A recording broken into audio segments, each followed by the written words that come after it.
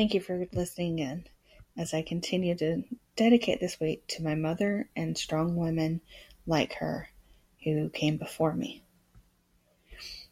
I found out in my 30s that my mother marched for the Equal Rights Amendment in the 70s.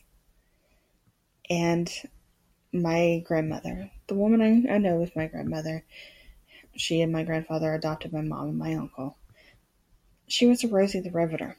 In her own way, she taught my mother about feminism, about maintaining whatever you know as femininity in a man's world, about combining strength and femininity and not being afraid of that, about weakness being a strength.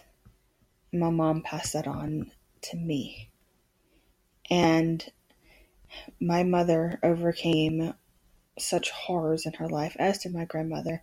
And I spoke about that when I first started this micro podcast back in December. Feel free to ask me more if you missed those episodes.